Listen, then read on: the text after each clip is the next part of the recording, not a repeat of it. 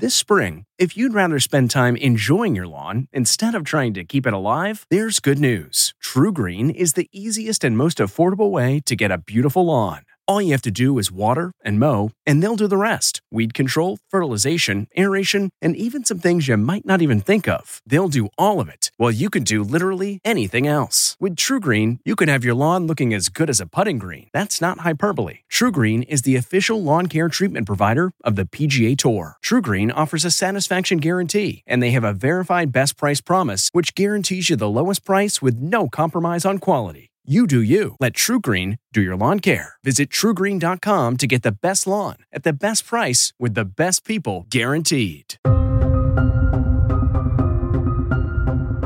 Welcome to yet another edition of America Changed Forever. I'm your host, Jeff Pegues, just back from Atlanta, Georgia.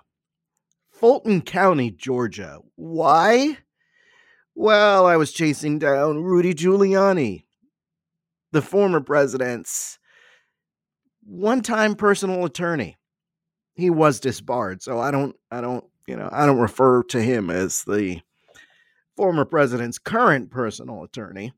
Plus, Rudy Giuliani, formerly America's mayor because of his time as mayor in New York City, led that city through 9/11. Seems like eons ago, frankly. Given the kind of heat Rudy Giuliani is getting in investigation after investigation, he is a target of that investigation in Fulton County, Georgia. Just to refresh your memory, that is the investigation where former President Trump, when he was president, called the Secretary of State shortly after the election and said, hey, could you just find 780 votes? So he was recorded saying that to the Secretary of State. That and other statements that Rudy Giuliani made about fraud in the Georgia election, which were false, all of that sparked an investigation. And now, fast forward, Rudy Giuliani is a target of that investigation, and he was in Georgia this past week in Atlanta to testify before a special grand jury. So I was there for CBS News, CBS Evening News, CBS Morning, to cover Rudy Giuliani showing up at court. And what is interesting about that case is, well, there's several things that were interesting, but one of the things that I found interesting was Giuliani's effort not to show up and testify. He went to court. He tried to fight it.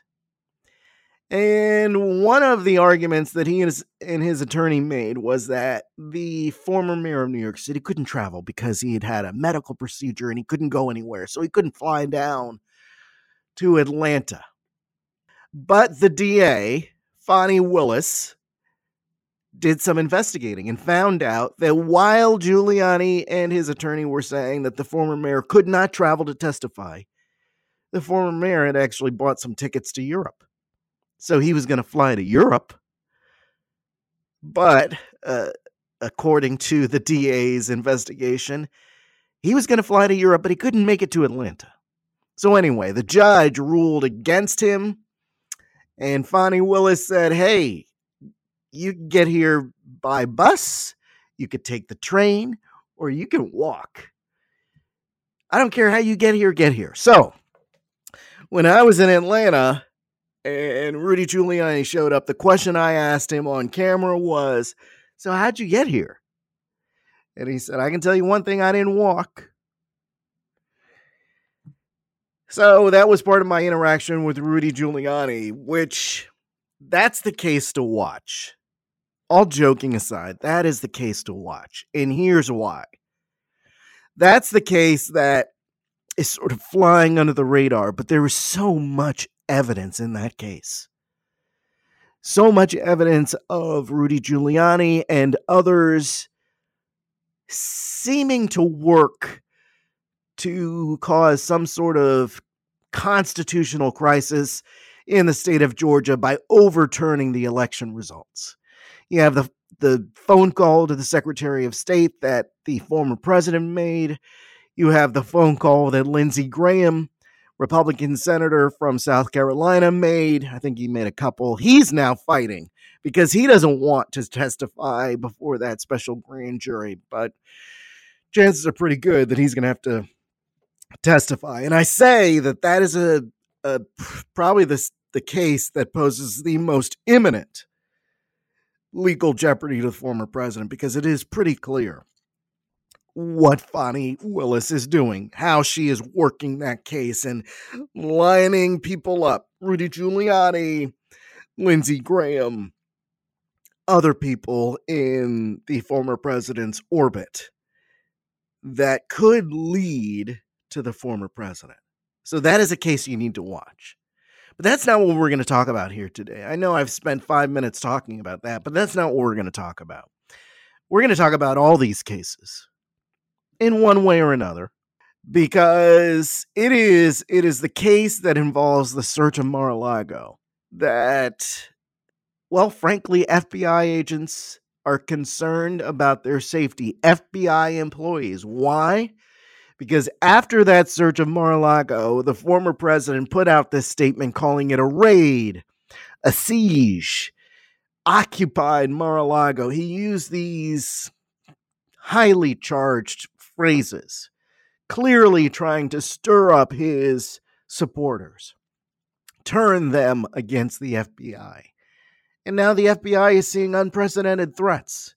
And you had a guy in Ohio try to attack the FBI field office in Cincinnati. He was shot and killed.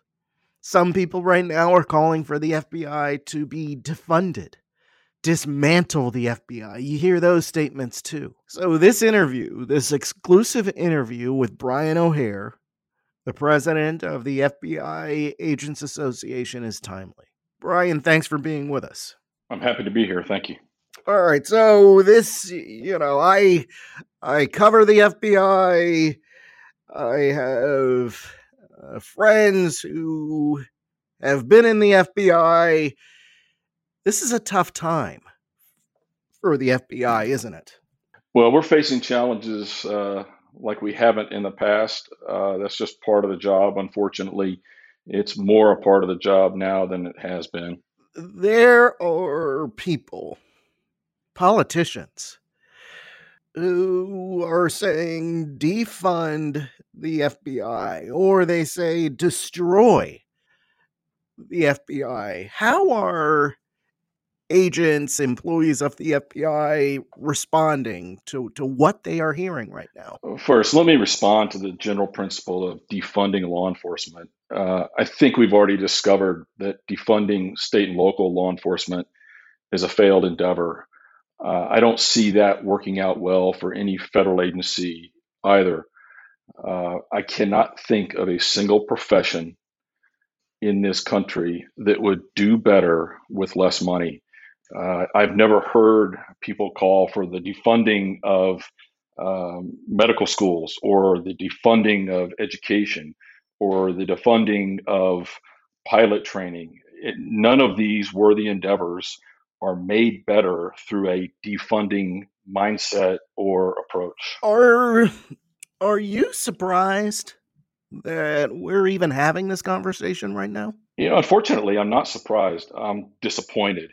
I think almost everything is viewed through a political lens, and for an organization that prides itself on not being political, it's a real challenge. I don't think that there is any action that the FBI can take without some viewing it as political. And when it's not political, and it is not, it makes for a real challenge for all of us. Can you understand why former President Trump would be attacking the FBI right now? Well, I don't think it's wise for me to address why any individual or a group or a movement would attack the FBI. I will speak to the calls for violence as being reprehensible, and those calls have to be met by leaders in this country who state unequivocally that we can't have an environment that considers attacking law enforcement as an option. But some of these lawmakers in the past, they've claimed to support law enforcement. But now they are on the record making these very dangerous statements about the FBI. How do you, as the president of the FBI Agents Association and a special agent, how do you react to those politicians who in the past have said, I support law enforcement, but right now are making these very incendiary comments? I think it's important to have oversight for all law enforcement at appropriate levels. And that is a process that is separate and apart from calls for violence. The calls for violence have to stop. I mean, we watched that unfold during the unrest a couple of years ago, and the attacks on law enforcement, the ambush of law enforcement officers across the country was reprehensible and should have been leaders should have spoken out against that when that was going on. And the same is true today. No matter your view of the effectiveness of the FBI or the correctness of our actions, the threats to law enforcement have to be done away with. There's just no place for that in the public discourse. The FBI Agents Association doesn't often grant interviews. Special agents in general, they don't often talk to the media. Why did you want to talk to us right now? Why is this important to you? Well, threats against my brothers and sisters in the FBI are of great concern.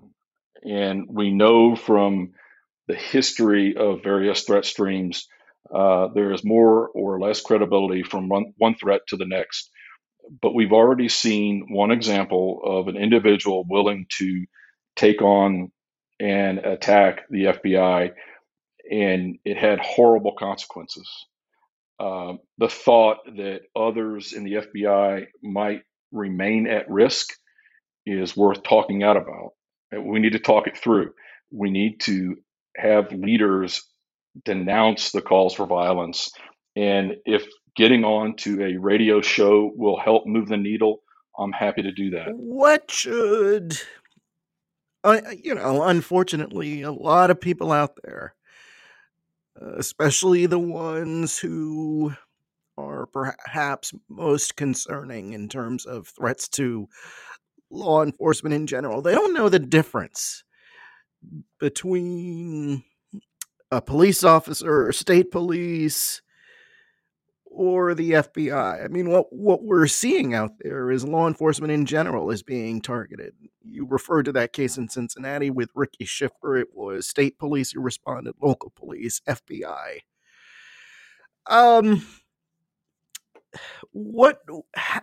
How do you describe what we're hearing is that the threats are off the charts right now to the FBI, to law enforcement. Is that what you're seeing? So we've seen threats that were off the charts over the last several years. They were primarily directed at local law enforcement a couple of years ago, and that seems to have subsided to some degree. And today, that threat is more pronounced with respect to the FBI. I have the benefit of having been a local police officer in Texas for 13 years. The difference between the work that we do and local law enforcement is sometimes not discernible, and sometimes it's very different. We work drug cases similar to the drug cases that might be worked by state and local partners. We make arrests on bank robberies just like our state and local partners.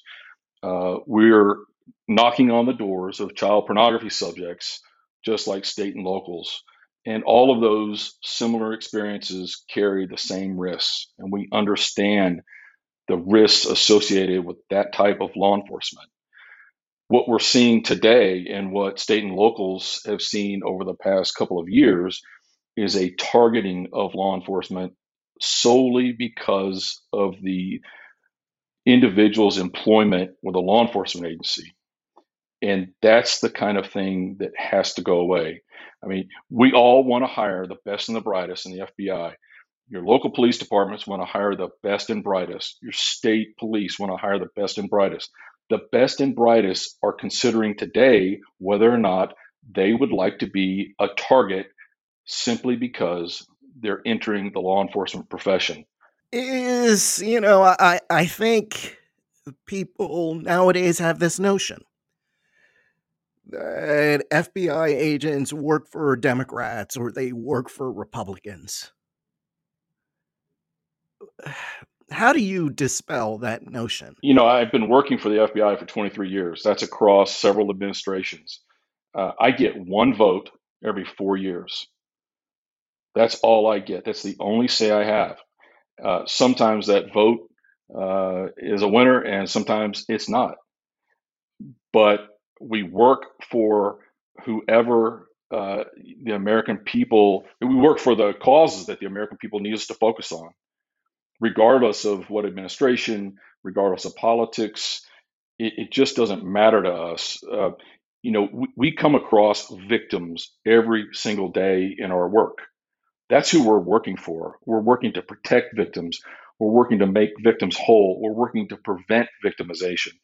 And those individuals who can be identified as victims of federal violations are not concerned about politics. They're concerned about the experience that they've just endured.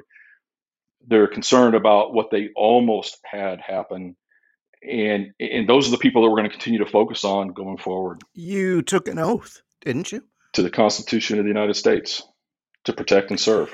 Yeah, it's really disappointing when you see people react to law enforcement. I think in this way.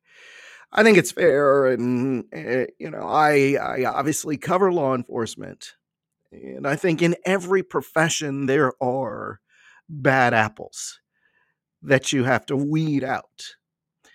But I think sometimes people forget, as a whole, if you look at law enforcement, if you look at the work of the FBI, the FBI has intelligence responsibilities. The FBI has criminal justice responsibilities. The FBI has a broad portfolio. And when it comes to keeping America safe, I don't think I'm being biased if I say we need an FBI. We need a strong FBI with the threats that are out there, counterintelligence threats currently. This is a time when you need a strong FBI. But what we're seeing is this effort to diminish the FBI. That's what I think we're seeing. How are the average rank and file reacting to some of the words that were frankly used by the former president? That Mar-a-Lago was occupied, it was raided. How do you respond to words like that? So I'm going to take this opportunity to not respond to specific comments that are made by any specific individuals. And I'm gonna ask you, why not? Well, because I think I can speak to a broader message that agents now are hearing a variety of threats and accusations made from all corners. And those things are distractions for some, ignored by others. We have people going out and doing the job every single day. The agent who was working on his drug case 3 weeks ago is working on that same drug case today. The agent who was looking for a missing child 3 weeks ago is still looking for that child today. The work continues. Now, is it a distraction that is better put to the sidelines? Yes. If it would cease to occur, particularly the threats, that would be greatly appreciated. There's nothing gained through the threats that are being made today, last week, or even threats that have come our way periodically over the years. It's unnecessary and distracting. The identity of some of the agents involved in that operation were revealed. How damaging can that kind of thing be? Well, I think we have to be concerned that some who are watching events unfold may not recognize the limits of rhetoric. Uh, I worry that some may not have the capacity to understand the inappropriateness of acting out in a violent way. And those people may have no connection whatsoever to the individuals or groups spewing the violent rhetoric. That's one of the things that makes it a challenge. We have a connected world today, and there's a lot of places people can go for information. There's a lot of threads of information through various formats. Uh, People are listening that have never had any contact with the people who are speaking, and I worry that someone will make a poor decision and decide to act on some of that rhetoric. The FBI has, like a lot of institutions in this country, it has a history. And I know that former FBI director, who is obviously controversial in some circles, James Comey, and I believe FBI Director Wray has continued this program with the new recruits who come in, of learning about the history of the FBI, its surveillance of black leaders, things like that. People out there might say, I don't trust the FBI. I don't trust what they do. They're out to get me. How do you respond to people like that? What do you say to them? Well, a couple of things. The FBI throughout its history has been run by human beings. And in the course of our history, we have certainly made poor decisions from time to time. I have watched Director Wray ensure that we learn from recent mistakes. The handling of a number of cases and interactions, and the entire workforce has been trained on how not to repeat the mistakes of the past. I think that we're best judged by the work we do today. We've been judged by the work we did 50 years ago, 30 years ago, 10 years ago. But today's FBI is not the FBI of 10 years ago or 50 years ago. All we can do today is the best based on understanding our past mistakes and working to do a much better job. You have a position, obviously, of responsibility within the FBI Agents Association. You're the president. The people look up to you. They look to you for leadership. Why do you do what you do? Why do you care about the FBI the way you obviously do? Leading this organization has given me a great opportunity to do something that I couldn't do prior in my FBI career. I am focused on taking care of my brothers and sisters, special agents across the FBI, who do their damnedest to look out for the American people. And from time to time, they need help with one thing or another. And serving them has been a wonderful honor and a great way to finish out my career. Ryan O'Hare, special agent, but also president of the FBI Association, the FBI Agents Association. Thanks for coming on your program. Really appreciate your time. Thank you, Jeff. Joining us now is Kristen Johansson, the crime and justice reporter for KYW News Radio in Philadelphia. Kristen, thanks for being with us. Oh, of course. All right, so what is going on in Philly? Okay, I'm looking through these numbers. 1,400 people have been shot this year in Philadelphia, hundreds of them fatally. That's a higher toll than in much bigger New York City or Los Angeles. So what is going on in the city of Philadelphia, the city of brotherly love? Yeah, Jeff, this is actually our third year in a row where we're just hovering above that 500 number continuously. Last year was actually the year that we hit that highest number of homicide victims we've ever had in Philadelphia, and that was 562. And often in tweets and whatnot, I remind people that this is 562 families affected, because it's not just these numbers that we push out all the time, that this is actually people that are affected by this on an everyday basis. Just, when you sit in court and you're going through these prelims and listening, it's just this trauma that has kind of taken over the city. Just actually this morning, I was looking at some of the police notes, and we had 6 teenagers shot overnight. All of the shooting victims were teenagers overnight. There was a birthday party where 4 people were shot in North Philadelphia.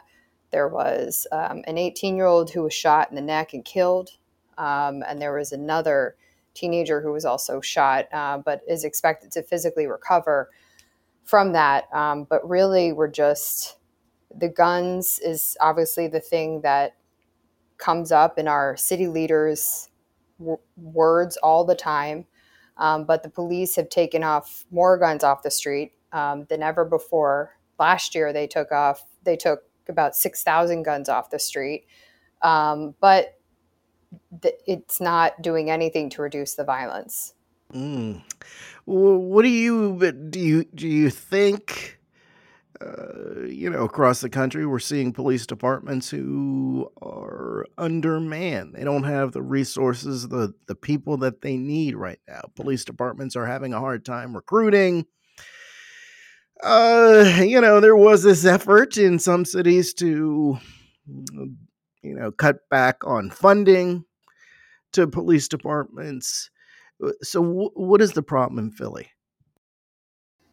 We're facing the same problem, and they've been trying to push for classes for more people to come and join recruits, and they're pushing these classes of preparation types of classes. So if you maybe can't make the physical, number of push-ups or something, you can come to this training class. They're just doing everything they can to really try and recruit. But obviously the rhetoric, especially since George Floyd, and much of police misconduct has come to light. People don't want to become police officers. I also know that here in Philadelphia, we have a lot of police officers who are burnt out, whether that's from the pandemic or the crime and the violence that they've seen, or just being older. It's probably a combination of everything. We have a police commissioner who really is trying to push for that community police officer relationship in different neighborhood events here. But that's not necessarily the way that old policing was. They are struggling to get their numbers up. It's been, they're trying to, there was a whole kind of effort. City council had said that the police officers, or anybody who wants to become a Philadelphia police officer, needs to have residency in Philadelphia. Because that has been such an issue, they're kind of loosening the restrictions on that because they need people to become police officers. So they're giving them, some wiggle room to become Philadelphia police officers. But a lot of it too is that the city is just very dangerous right now, and it's a scary time to be a Philadelphia police officer. I know there's a lot of low morale. I'm sure you've heard that too in other cities, but low morale in the city, and quite a few are retiring, and they're just not hiring as many as they really need to. And I don't want to inject politics into this conversation, but with the city of Philadelphia, isn't there this discussion about whether progressive politics have led to this rise in crime? There is that discussion, and just coming off of the discussion about the police officers, a lot of the cops that I talk to do not feel supported by the district attorney. Our district attorney here is Larry Krasner. We go to press conferences now about violence that has happened throughout the city. But many of the time, when he started as district attorney, a lot of times he would have press conferences about every time a police officer was arrested. That's when they would have press conferences. There is tension between the police commissioner and the district attorney. Everybody sees it. I mean, the neighbors see it, the community sees it, let alone just the media seeing it. There is this kind of disconnect between the two, and they have to really work together. Now, the actual prosecutors that work in the district attorney's office and the police officers on the ground, the detectives, they work, at least that I've seen, especially in homicide, they work very well together, very closely together. But you can see kind of the tension because, when even yesterday there was a press conference with all the city leaders, and there was the sign that was the district attorney's office sign, even though the police commissioner was there, the mayor was there. So you can see the disconnect. They walked in separately. These are things that people notice, here. And there's been, I know studies done about deprosecution policies, about progressive policies, and a district attorney who used to work in an outside county had said to me, you can do kind of these deprosecution policies, this progressive, where you're not charging things like marijuana, theft, et cetera, but you can't do them in a city that's as poor as Philadelphia, the largest, poorest city in the country. And so that has really become a topic of conversation. The poverty level here in Philadelphia, there are a lot of small businesses that don't feel supported either. They'll get robbed or something will happen, and there's, levels and thresholds that it's, I think now about $500 or more, they're not going to prosecute. And so there's kind of a free for all that can happen. And one day, personally, I witnessed 3 retail thefts and spoke to the managers kind of after that, like, how is there, why aren't the police coming? And they say, well, they've come before in the past, but once they come, they fill out the report, nothing happened. So now they don't come anymore. It's not supposed to happen that way, but it's playing a role somewhere. I mean, it's hard to pinpoint because this criminologist says that, and then this criminologist says that. But the police commissioner herself has said that there's a revolving door at the courthouse that they've noticed. And she wants to see more people and offenders held accountable. The district attorney on the other side says the police aren't arresting who they need to arrest, and they need, a bigger lab to do work and get more evidence, and, that their clearance rate is low and they need to work on that. So it's a lot of kind of infighting politics. But the thing is, Jeff, is that the people in the neighborhoods and in the community don't care. They want to feel safe. They want to be safe. And they just want somebody to step up and be a leader in this city. I look at covering this beat in much the same way. I try not to pay as close attention to the numbers because I think about the people behind the numbers. And you said something similar when we started this conversation. And then as you were discussing some of the tension between police and the DA, I was just thinking, I've worked in a lot of different cities, and I've covered law enforcement, I've covered prosecutors, and it's really never a good thing if the prosecutor and the police aren't on the same page. Yeah, I mean, and it's being noticed by people here. And I think that's the biggest thing, is that whether it's being noticed by the, that small portion of the people here who are committing a large portion of the crime, but really just even the citizens. There's a lot of kind of these little things that happen where, a couple times now we've had a press conference call by the district attorney's office, and then to kind of like overshadow the city's press conference or the city, when it's like back and forth, a little bit. And instead of just holding, back in the day of Commissioner Ramsey, who I know and Mayor Nutter, and they would all get together and have a press conference, whether it was something like a child was shot or, a police officer or something where many people were shot. They would be standing there together. And that's not seen, I should say, here. That's We don't see that. We see kind of this, this entity is holding a Zoom press conference every 2 weeks, and then this one's holding this other one at some church out here. And there's a lot of disconnect, and it's being felt in the community. And it's hard to, as you know, Jeff, it's hard to talk about, politically, because people just think you're inserting your opinion. But really, these are just observations of not just what we in the media see here in Philadelphia, but also what the community sees, what the neighbors see, and then all of the other parts and resources, the prosecutors, the defense attorneys, the police, the advocates, the defense, the Defense Association, the Defenders Association, I should say. This is kind of all being seen by everybody, that there's a lack of leadership here. What also struck me was that store owner that you talked to, who was just so used to things walking out of his store. That is something that I think sticks with me, because you think about how much money they can lose if they are repeated targets of shoplifting. That kind of thing adds up for these small business owners. And so that is a story that really stood out for me, Kristen. Tell me about, so I was looking at your bio.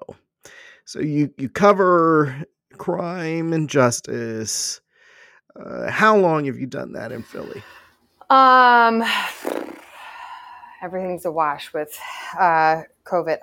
About 5 or 6 years now. I took over for my predecessor, Tony Hansen, who was always in court. And he was a mentor. Well, Hunter was a mentor to me, who was a longtime CBS reporter here in Philadelphia. And so it's been about 5 or 6 years. It actually started with the trial of Seth Williams, who was our former district attorney, who was then convicted of several corruption and bribery charges. That's when I started.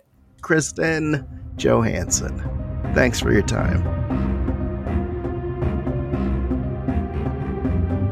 I've done a few stories on ghost guns and how police across the country are seeing them connected to more and more crimes. Well, CBS News has done extensive reporting as an organization on ghost guns, as this very important deadline approaches next week. What it will require, and we're going to get into this with my next guest, but what this will require is that these ghost guns that are made at home have serial numbers.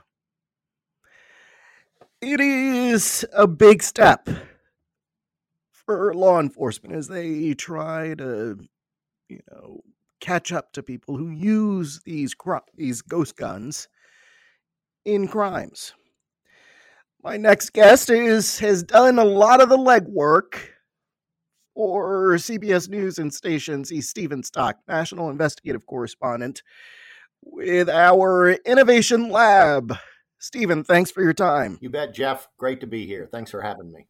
All right, so before we get into ghost guns, let's talk about the Innovation Lab and what CBS is doing. Sure. It's a pretty exciting concept. We're essentially reaching all our owned and operated stations throughout the United States and serving as a bridge between you there at the network and all the owned and operated stations, trying to bring and to uncover stories that matter, stories that are important to communities, holding the powerful accountable, and bridge the gap between the local communities and the network, the United States, so to speak. And so we're really excited. We've got a team of about 15 people already on board, and we're adding another half dozen or so. And we're going to be covering all kinds of topics that are of interest and of import to our communities throughout the United States. And that's why I wanted you to come on the program. I think, is someone who has worked in local news for, I lost count, I think, over 25 years. I think this is really good. It's in-depth reporting. And yeah, okay, I work for CBS News. I get paid by CBS News, Viacom. So yeah, all right, I'll admit it, I'm biased when it comes to what we do in terms of news coverage. But this is important stuff because, and I tell this to anybody who is interested in news, a large percentage of the population still relies, and this is coming from a network news guy, still relies on their local news for the information that they need. That's exactly right. Yeah, and this ghost gun investigation that you guys did is really good stuff. Tell us what you did. Well, we got a tip from, I have several sources like you do in the Justice Department throughout the United States. And in my career, I've been doing this for some 40 years, mostly in local television. They told me that we've got this new rule coming up, as you mentioned, that takes effect August 24th for the first time, more or less, from a national federal perspective. There's some states, about a dozen of them, that have tried to address the ghost gun issue over the years. But there really needs to be a comprehensive strategy, according to my sources. Anyway, we got this rule coming up. It's going to change the landscape for ghost guns. As you say, privately made firearms is the technical term, or unserialized gun parts. But it's going to change the landscape. But in the meantime, as we're getting ready for this, my sources say, watch out. There are a lot of companies, websites who have these unserialized parts, and they're looking to dump them onto the American public. And that's what's happening, because if you obtain those parts between now and next Wednesday, you will not have to, it'll be grandfathered. You won't have to put a serial number on it. And as soon as Wednesday comes along, as you mentioned, every significant part for a gun has to have a serial number on it. You have to pass a background check like you do in many states to buy a fully workable gun. And so there is this rush to unload their inventory, as one ATF special agent in charge put it out of Philadelphia. He says he's seeing ghost guns flooding the streets. So the title of our project, Jeff, as you well know, is called Fire Sale. There's a fire sale going on right now. Yeah, and in our previous segment talked about some of the issues that police are seeing on the streets of Philadelphia, these shootings, just an incredible amount of firearm-related crimes that, Philadelphia in that respect rivals Los Angeles and New York City, bigger cities.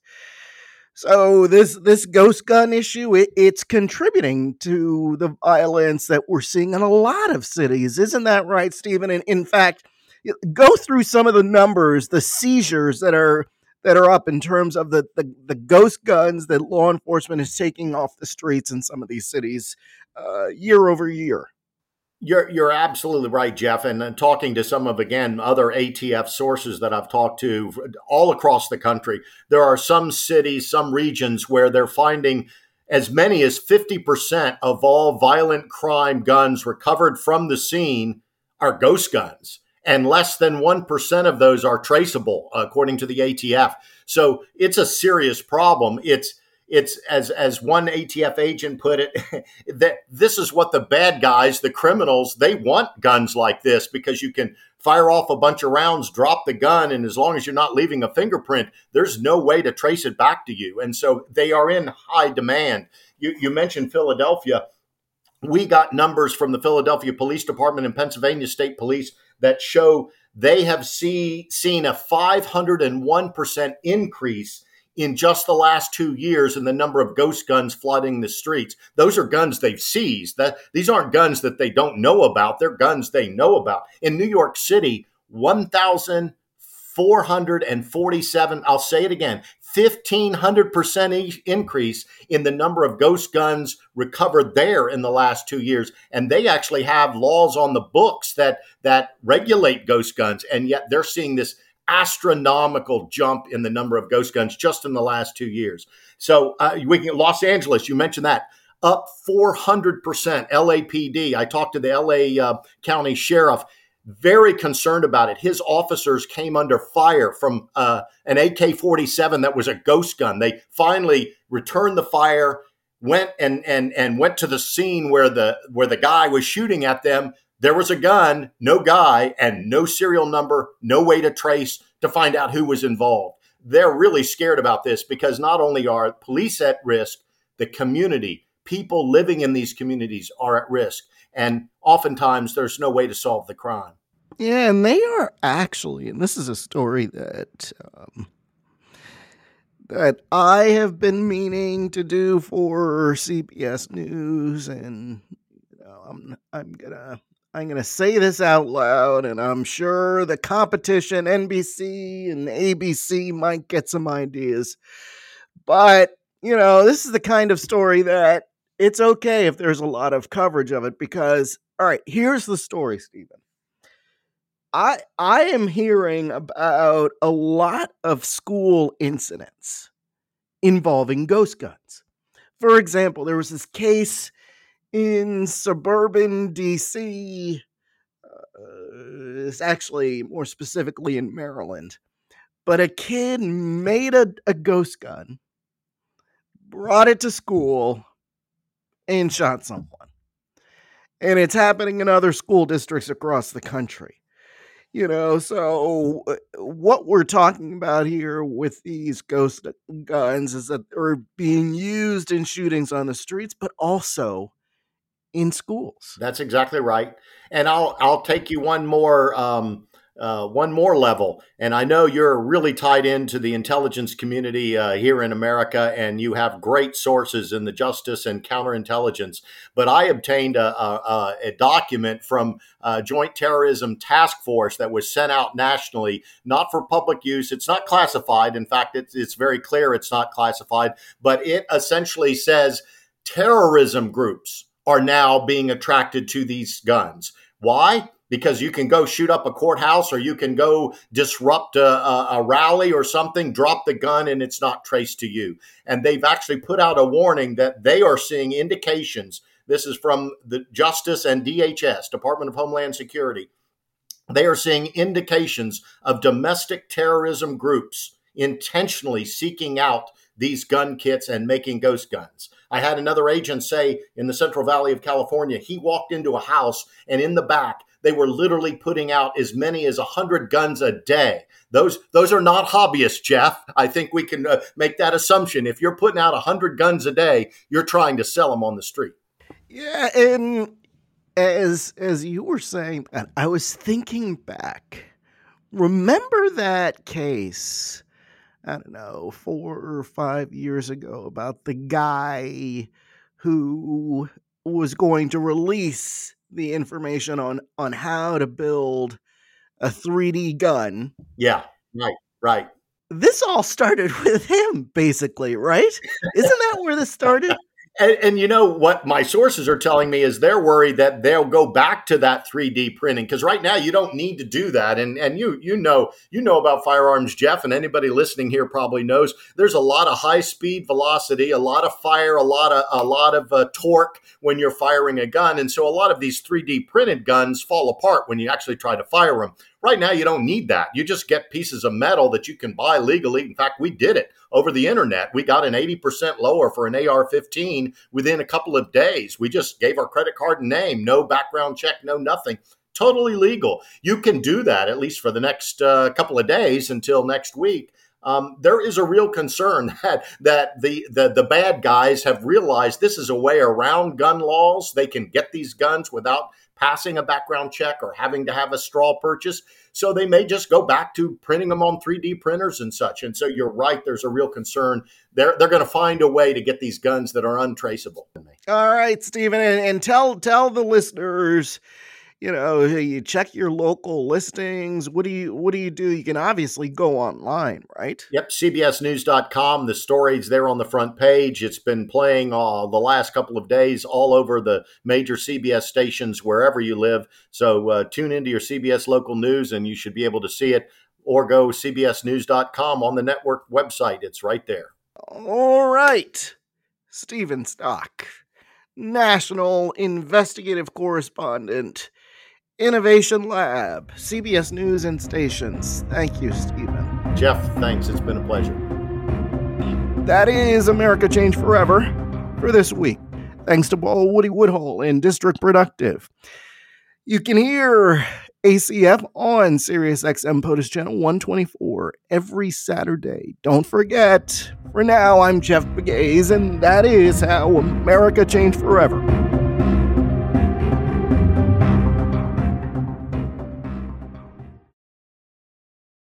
The Hargan women seem to have it all. From the outside looking in, we were blessed. My mom was amazing. But as detectives would soon learn, there was a lot going on inside the Hargan household. Ashley and I have been calling my mom and the house and Helen. No one's answering. 63-year-old Pamela Hargan gunned down in her own home. Her youngest daughter, Helen, lay dead upstairs. Patrol, when they arrived, assumed or thought that there might have been a murder-suicide. But for the detectives on the scene, there were things about the scene itself that were concerning to us on day one. Who would want to kill their mother and their little sister? There is no boogeyman here. It is exactly who we think it is. I'm Peter Van Sant from 48 Hours. This is Blood is Thicker, the Hargan family killings. Listen to Blood is Thicker, the Hargan family killings early and ad-free on the 48 Hours Plus subscription on Apple Podcasts.